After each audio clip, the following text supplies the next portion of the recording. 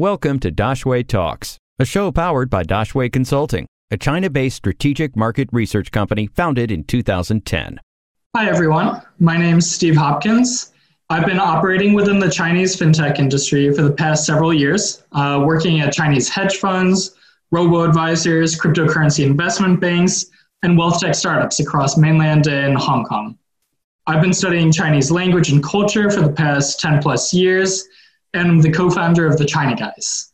TCG is a firm full of professional China watchers that track regulatory, economic, and policy updates within China's business landscape and present them in digestible, bite-sized pieces through newsletters and research articles. For clients with more specialized needs, we also provide tailored consultative services within the Chinese market. We're newly started, but I would love if anyone listening to this would check us out at thechinaguys.com. I'm excited to be presenting this talk for Dashway Consulting, and let's get started. How is Alipay and WeChat Pay different from PayPal, and why are third-party payment fees so much lower in China than in the West? I don't know that's necessarily a one-to-one comparison. PayPal is by definition a settlement system. So basically it's just a third party that's acting as an intermediary between two different banks and initiates a transfer of money between Bank 1 and Bank 2. And obviously these banks are representing people here. Because of its business model, because it's based out of the US, which typically has higher cost of access to financial institutions and capital in general, it's pretty well optimized for more medium to high value transactions. Again, because it has a relatively higher cost per transaction. Due to their bank card transfer fees, or at least the banks that they're dealing with, the associated card transfer fees, platform fees, compliance overhead, everything that you can kind of classify into that category. But Alibaba and Alipay specifically, on the other hand, their primary product isn't actually a settlement system. It's a digital wallet, which means that as a user of Alipay, you're able to connect your bank over to these wallets and then top up these digital wallets. But then you're able, because you've already topped up a specific amount of money, you can make a lot of transactions from this Alipay digital wallet to another user's digital wallet.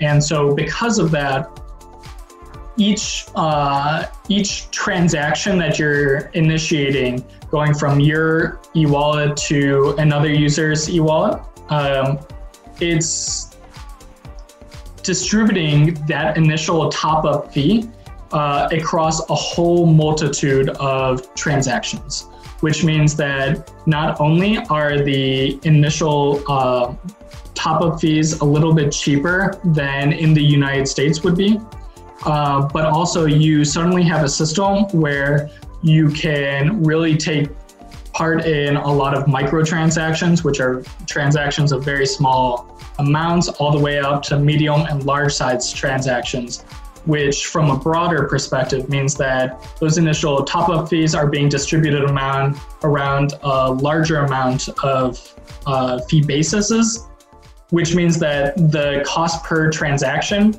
is actually a lot lower than it would be for a comparative player like PayPal.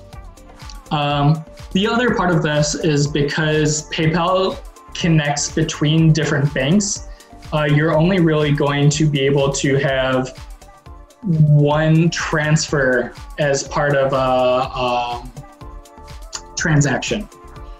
But because everyone that's using Alipay is within the Alipay ecosystem, so to say, so if you're user A transferring to user B, there's not actually really a underlying transfer of money there.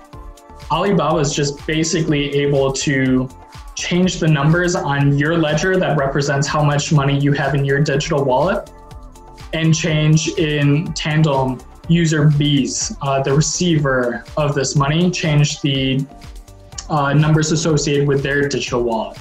And so because it's just changing the numbers rather than actually moving money through a system, there's comparatively much lower overhead per transaction, which overall lowers the total cost per transaction, per user, etc. And so, the other part of this is that Alibaba obviously also has a vested interest in keeping costs low so that, their users are also directed towards participating in some of their other services. Alibaba is a huge firm that offers a lot of services. For example, Tmall, Taobao. Alipay is the only accepted payment channel for these two services. If you want to purchase on Taobao, you can only really use Alipay.